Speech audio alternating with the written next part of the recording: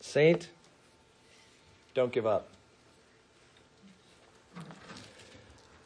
Watching the 2008 Olympics in Beijing was the stuff of legend.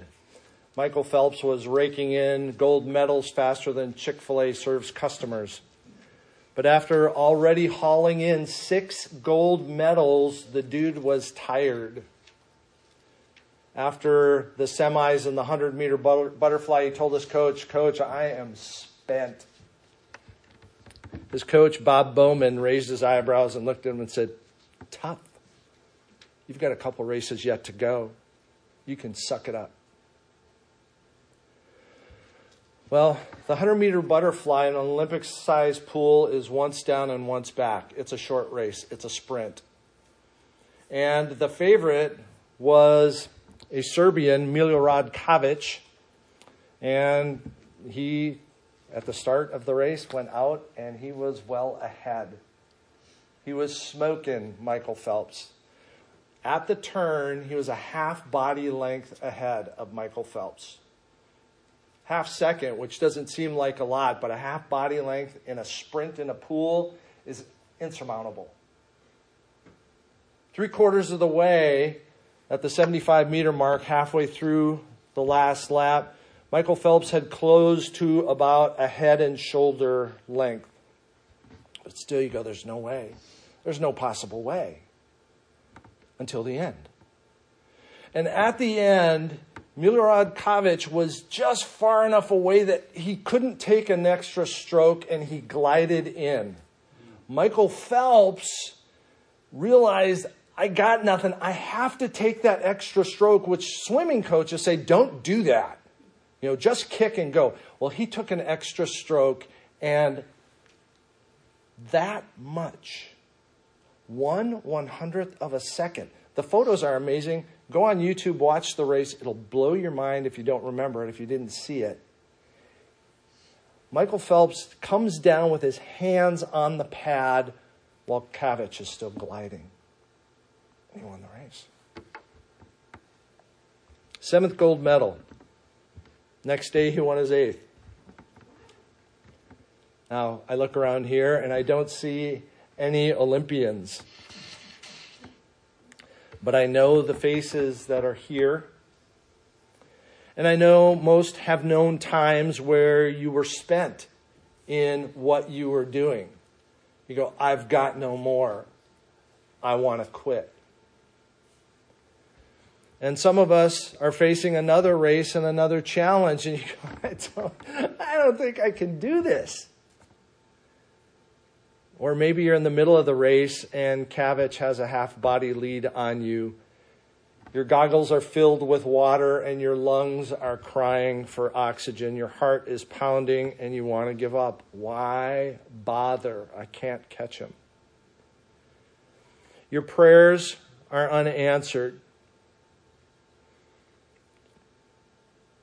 Your dreams dissolve like the morning mist as day turns into day. Relationships are strained. Your sin is entangling your feet. And the reality of heaven seems to have no impact on us here and now. God knows that we will face such days. Sometimes it's days upon days. And He provides for us anchor points for our soul. Within the midst of His Word, truths and exhortations to help us hold fast when the storms hammer us and we just don't want to persevere. We just want to quit. Today I want us to strengthen our souls in Galatians chapter 6, verse 9. This isn't merely an encouragement for us to endure, but it's an encouragement for us to do and endure. Keep doing. Galatians 6:9.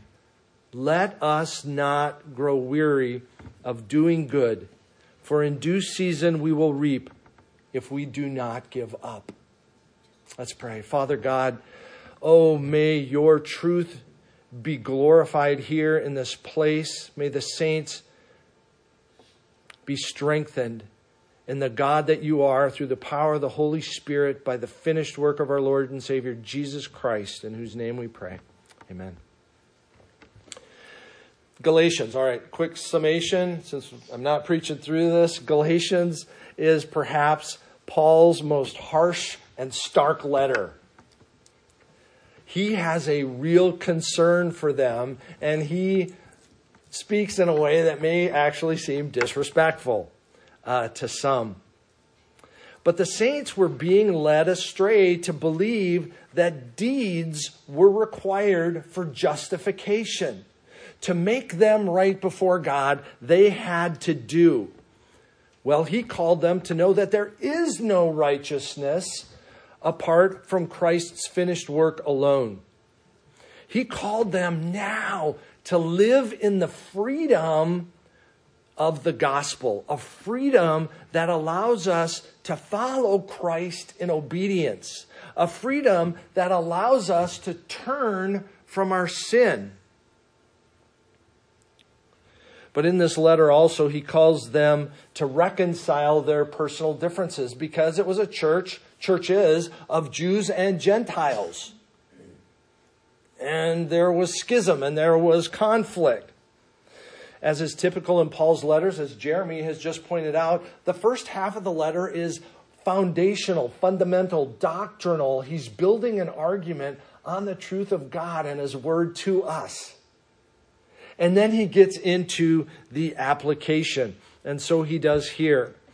The last two chapters of Paul's letter to the Galatians really fleshes out in their daily lives how the Jews and the Gentiles are to live as believers with one another. Even in these chapters, you see Paul kind of hinting at the problems that they were having.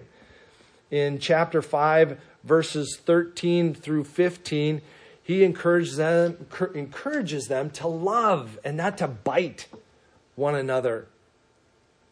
At the end of that same chapter, he encourages them not to provoke one another. At the start of chapter 6, he encourages them to restore a brother caught in transgression. Okay? You're going to sin against each other. You're going to. To restore one another in gentleness. Chapter 6, verse 2, he exhorts them to bear one another's burdens. Chapter 6, verse 6, to share with our teachers. And then we get to 9 and 10, and he calls them to do good to everyone. And so that's where we're going to anchor today, primarily on 6:9 and 6:10. But I'm going to read here chapter 6, verses 1 through 10. Brothers, if anyone is caught in any transgression, you who are spiritual should restore him in a spirit of gentleness. Keep watch on yourself, lest you too be tempted. Bear one another's burdens, and so fulfill the law of Christ. For if anyone thinks he is something when he is nothing, he deceives himself.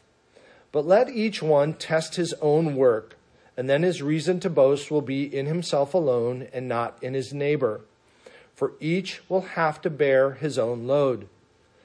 Let the one who is taught the word share all good things with the one who teaches. Do not be deceived. God is not mocked. For whatever one sows, that will he also reap. For the one who sows to his own flesh will from the flesh reap corruption.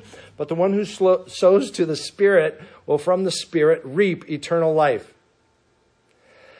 And let us not grow weary of doing good, for in due season we will reap if we do not give up. So then, as we have opportunity, let us do good to everyone, especially to those who are of the household faith. Let us keep on doing good. He starts verse 9, and let us not grow weary. The assumption is that based on everything I have just told you, that you're going to be doing this. And not to grow weary in the doing good. And he even reemphasizes the command in chapter 10. So then, let us do good to one another. To whom are we to do the good? First of all, to everyone. Verse 10. So then, as we have opportunity, let us do good to everyone. And he means Everyone. Because then he specifies it and draws it even down tighter, especially those who are of the household of faith. Now, what this gets into is kind of the biblical idea of something called proximity. I am responsible for those who are near to me. I am responsible for those who are near to me. We know the second greatest commandment is to love your neighbor as yourself. And so, being little Pharisees like we are, we go, well, who's our neighbor? Well, that's the question that Jesus was asked that drove into the parable of the Good Samaritan. You can't love everyone. There's billions of people on the planet. God can do that. He's omnipresent and omnipotent. We can't. We're limited and finite. And God gets that. You can't love everyone. Jesus even said, the poor you will have with you always. Paul focuses down in 1 Timothy chapter 5, verse 8, that if you don't love those, if you do not care for those who are of your own household, you are worse than an infidel. You have denied the faith. Who do you have responsibility to? Your family. But you also have a responsibility to those who are near you, both nearest to you physically and nearest to you in relationship and nearest to you as you encounter people in the comings and goings.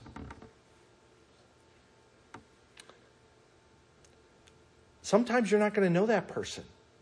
Sometimes it's not going to be expected. It is not uncommon for you throughout the day to have God-ordained appointments. Hebrews 13:2 says, some of you, by entertaining strangers, have really entertained angels unaware. Okay? God sets up appointments for you that you did not expect.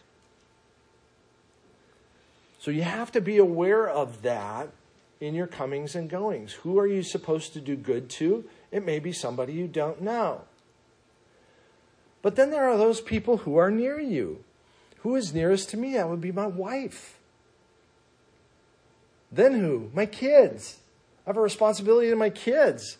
Kids, you got a responsibility to your parents. Who else is near to me? My neighbor, my literal neighbor, the dude who lives right next door on both sides across the street. I have a responsibility, a God-given responsibility.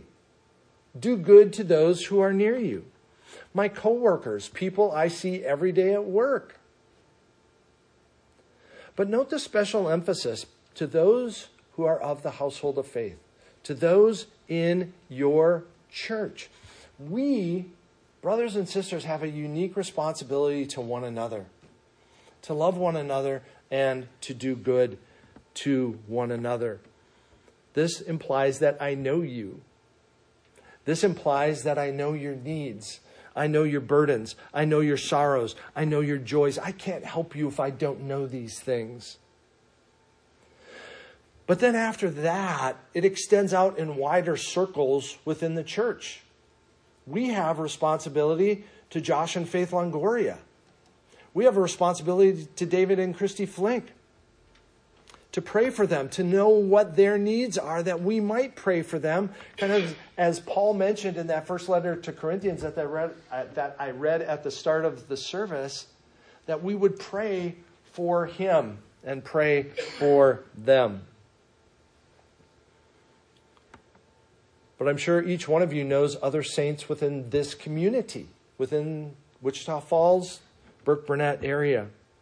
We have a responsibility to them as well in ever-growing circles. And eventually, again, I can't deal with everybody. God knows that. And so proximity is important. When are you supposed to do good? What does Paul say in verse 10? As you have opportunity. Now, a lot of times, okay, just like the guy who asks, well, who's my neighbor? When we ask, okay, what does it mean when I have opportunity? Oftentimes we ask those things because we're looking for an out. Oh, great. Okay, I don't have that opportunity because I didn't see it.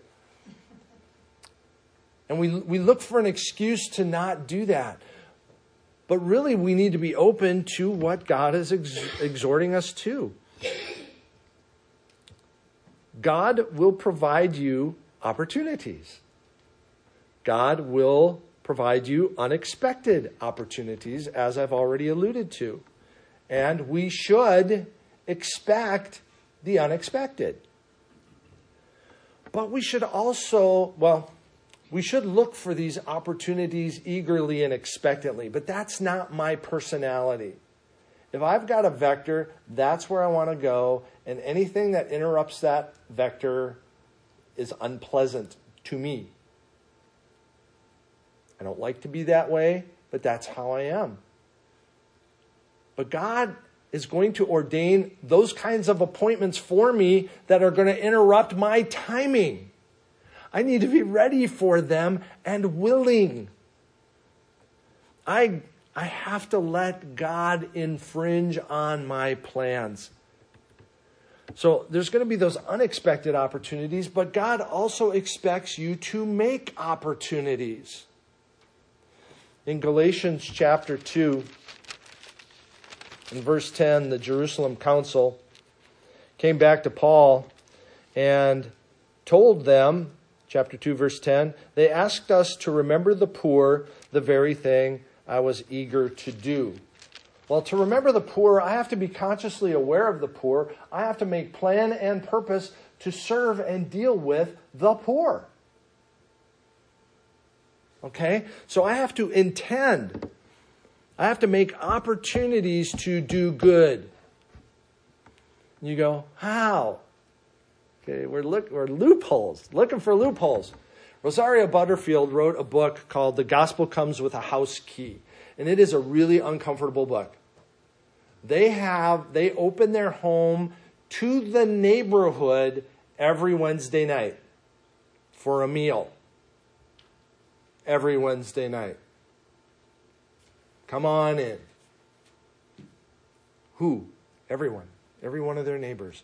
They intentionally want to do good to their neighbors. That is one way. I'm not exhorting you to do that, but that is how extreme you can be. The Pregnancy Care Center has a desperate need for people who will serve there, both men and women. Big Brothers, Big Sisters of Wichita Falls. I mean, the opportunities truly are legion. Am I going to make opportunities? But then we're going to ask ourselves, but what is good? And Paul would look at you and go, have you not listened to what I wrote in the previous 5 chapters? He's exhorting us to do these things. We are believers. We know the good we ought to do. Good is that which accords with God and His Word. We are to love our neighbors as ourselves. We are to care for their physical well-being. We are to care about their spiritual well-being. Chapter 5, verses 22 to 23 talk about the fruit of the Spirit. We are to be those who are showering the fruit of the Spirit, Christ in our lives, upon those who are in proximity to us. And that may include confronting people. Chapter 6 and verse 1.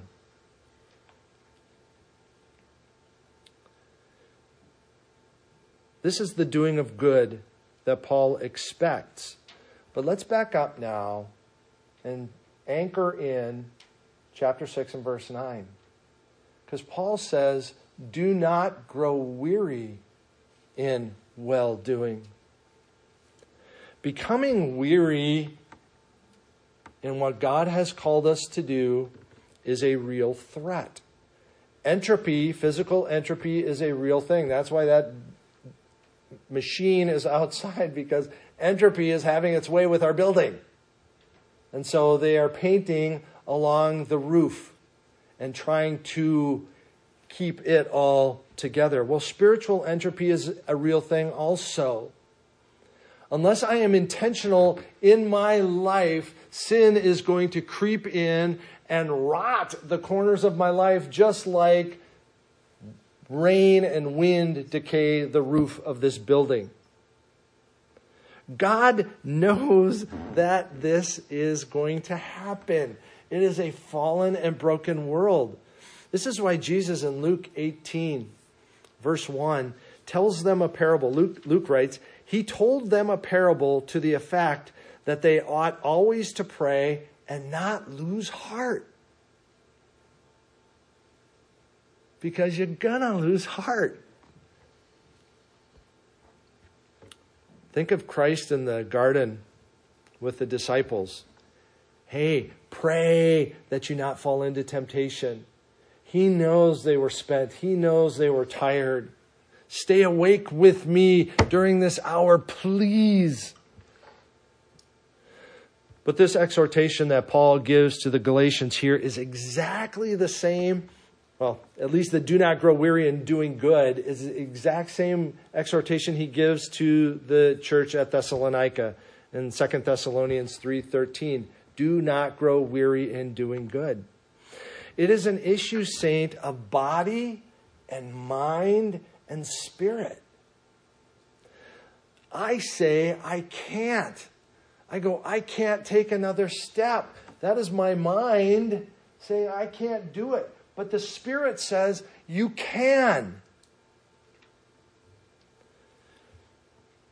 Jesus in Matthew 11:28 through 30 says to come to him, you who are weary and heavy laden, and he will give you rest. He calls his disciples to come to him for power, empowerment. In John 15:5, he says, apart from me, you can do nothing.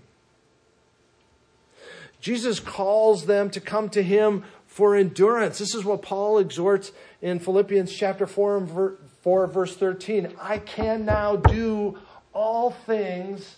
I can endure all things. That's what he's talking about, enduring all things through Christ who strengthens me.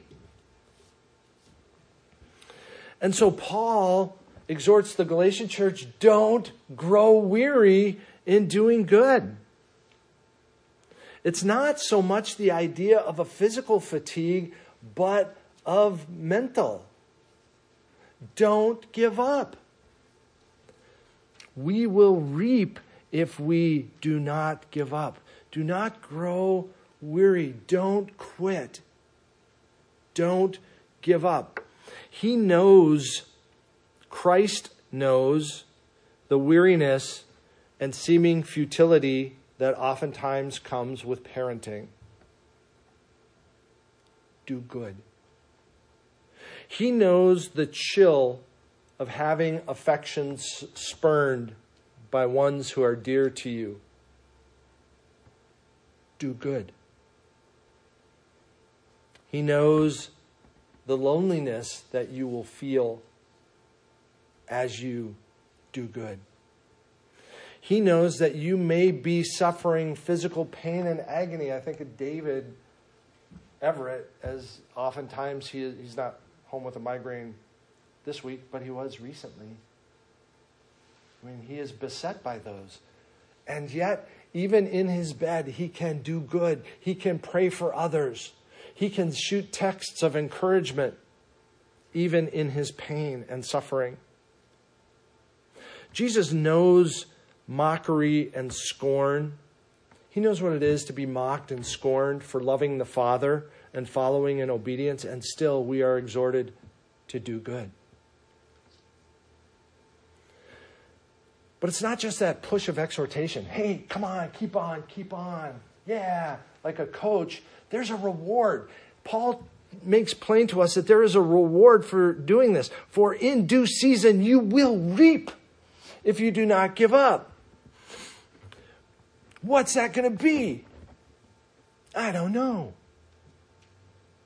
I have no idea. What will be the effect of this sermon preached? I don't know. But I'm called to preach.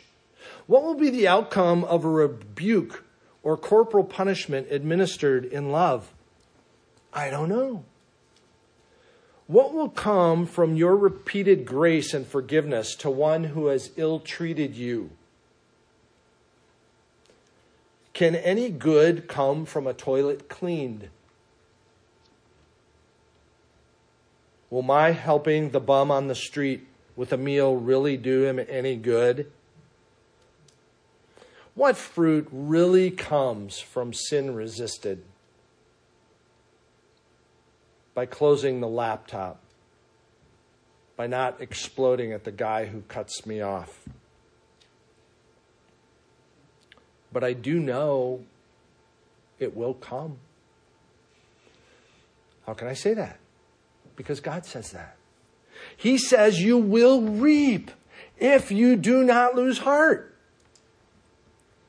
Christ held that out to his disciples. In Matthew 25:21, in the parable of the talents, he says, you guys should look forward to hearing, well done, good and faithful servant. That will come at some point future. And with that, oh, by the way, here's greater responsibility. You who are in charge of 5 cities, here are 5 more. And he says, enter into the joy of your master. You will reap if you do not lose heart. Saint Christ had that hope too. Hebrews chapter 12, verse 1 says, for the joy set before him, Christ endured the cross, scorning its shame. For the joy that was set before him. Jesus didn't do it just for altruistic reasons. Like, oh, okay, this is good, the right thing, I know I want to suffer. There was a reward. A great reward for God the Son. The exaltation of names above any name. A name. And so there will be a reward. When's it going to be? I don't know that either. It says in due time. Well, what's that? That's God's timing. When did Christ come? Galatians 4:4. In the fullness of time. At just the right time. When is he coming again? At just the right time. Ephesians 1:10. When will be our reward? When will be the reaping? I don't know. But it will be in God's good and perfect timing. Will it be under the sun? Maybe. It may be still here. You may see benefit and blessing for following after him even now. You may not. And he says, still, do not grow weary of doing good. You will reap in due time if you do not lose heart. Saint, this calls for faith. This is faith right here. We want an if A, then B, woohoo, works every time. If I do A, then God does this. That is not God's equation. I don't even want to see God's equation. And his equation for me is going to be different than his equation for you. When is due time for me versus you? I don't know. I want to put God in a box. But I want to put God in my box. I can't put God in a box. I have to go with what he tells us. God has put himself in a box. Here is God's box.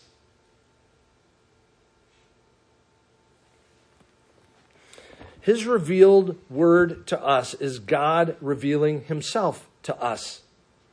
He has told us who he is so we can know some of the how and some of the what that he will do. As we know the word of God, we know the mind of God.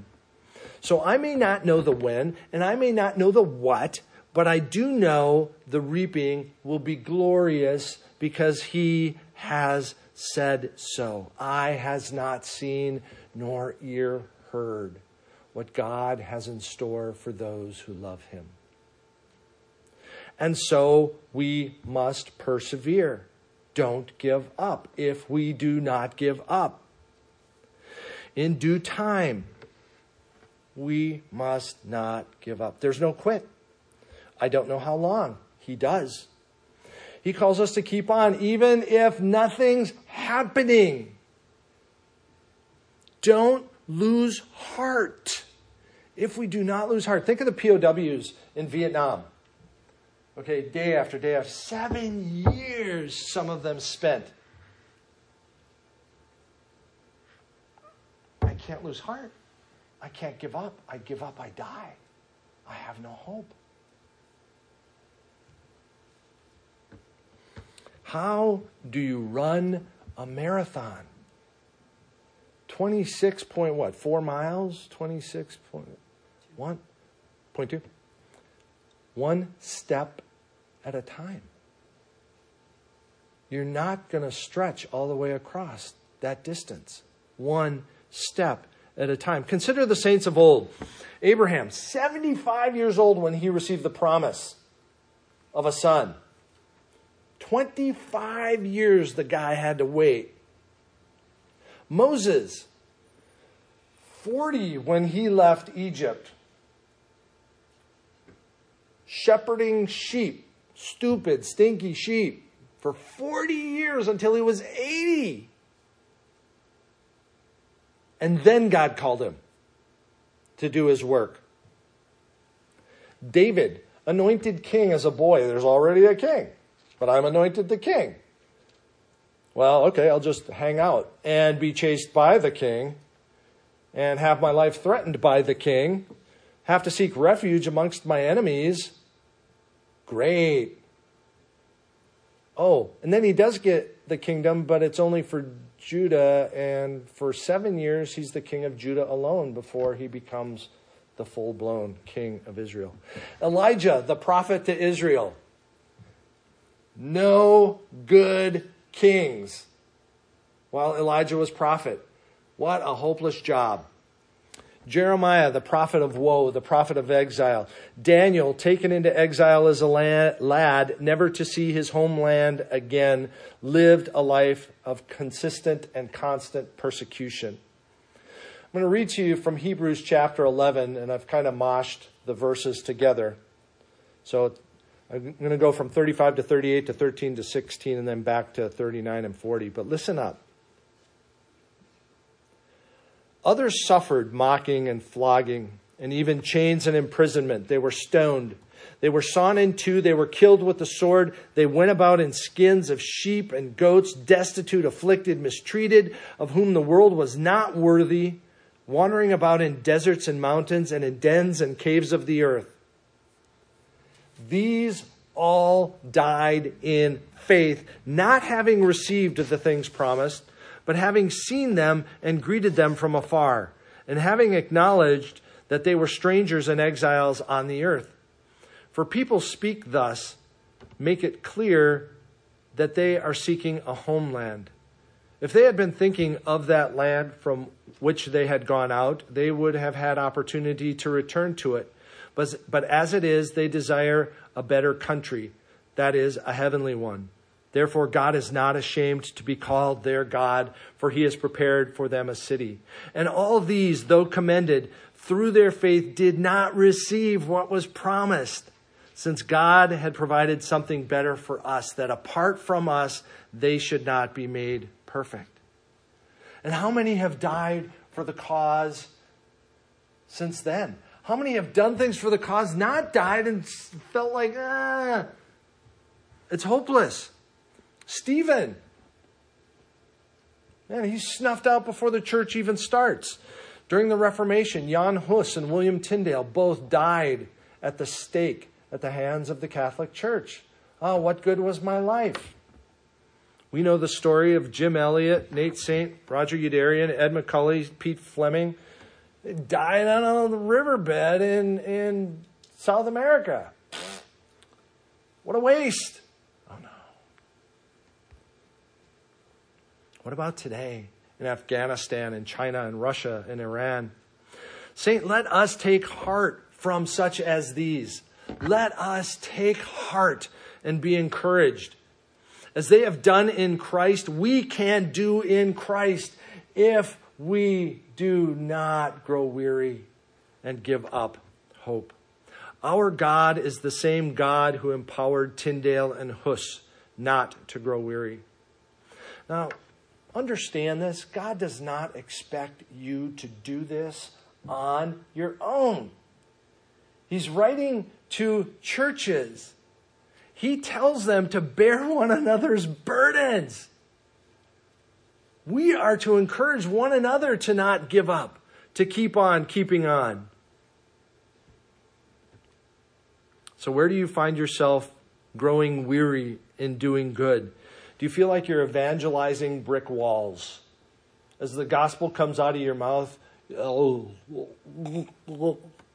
just sounds like goo.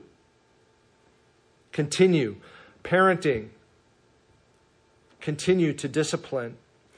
You feel like you're speaking to a culture that's racing toward hell and you're not seeing any change on the speedometer. Continue to speak into the culture. You feel like maybe you're trying to whip stitch a marriage together that's unraveling around you. Continue to do good. Pouring out kindness and receiving hostility. Continue to do good. Now, saint, again, I promise you nothing. But God promises you everything. That is the difference between the promise of man versus the promise of God. God promises that you will reap in your well-doing if you do not lose heart. No eye has seen, nor ear heard. That's in 1 Corinthians chapter 2 and verse 9. Jesus says, even as you did it to the least of these, even as you give a cup of cold water, you never see this guy again. You've done it unto me.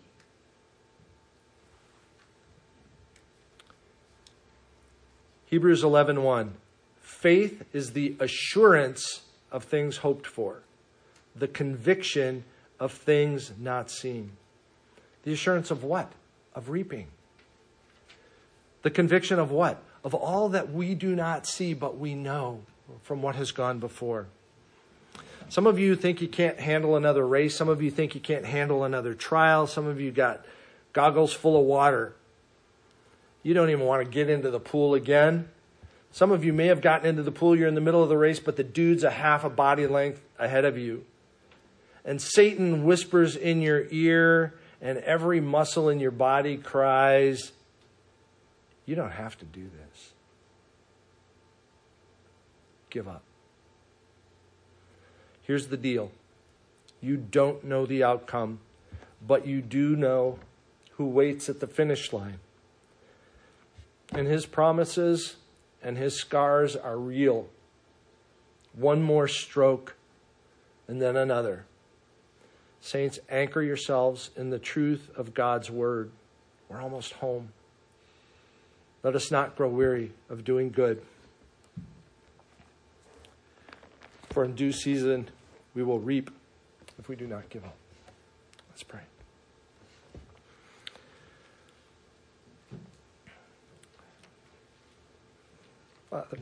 Father, what kindness to us.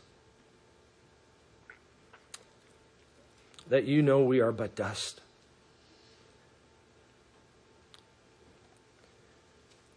Feel like Peter just betraying you to your face. And you are kind and you are merciful. And you empower us and you strengthen us and you come alongside and you encourage us. You will never leave us nor forsake us. Oh God, thank you. Thank you for these brothers and sisters here. Thank you for your church, that we might exhort and encourage one another in this race. Oh, that we would not grow weary in doing good, for in due season we will reap if we do not give up. All praise to you. In Jesus' name, amen.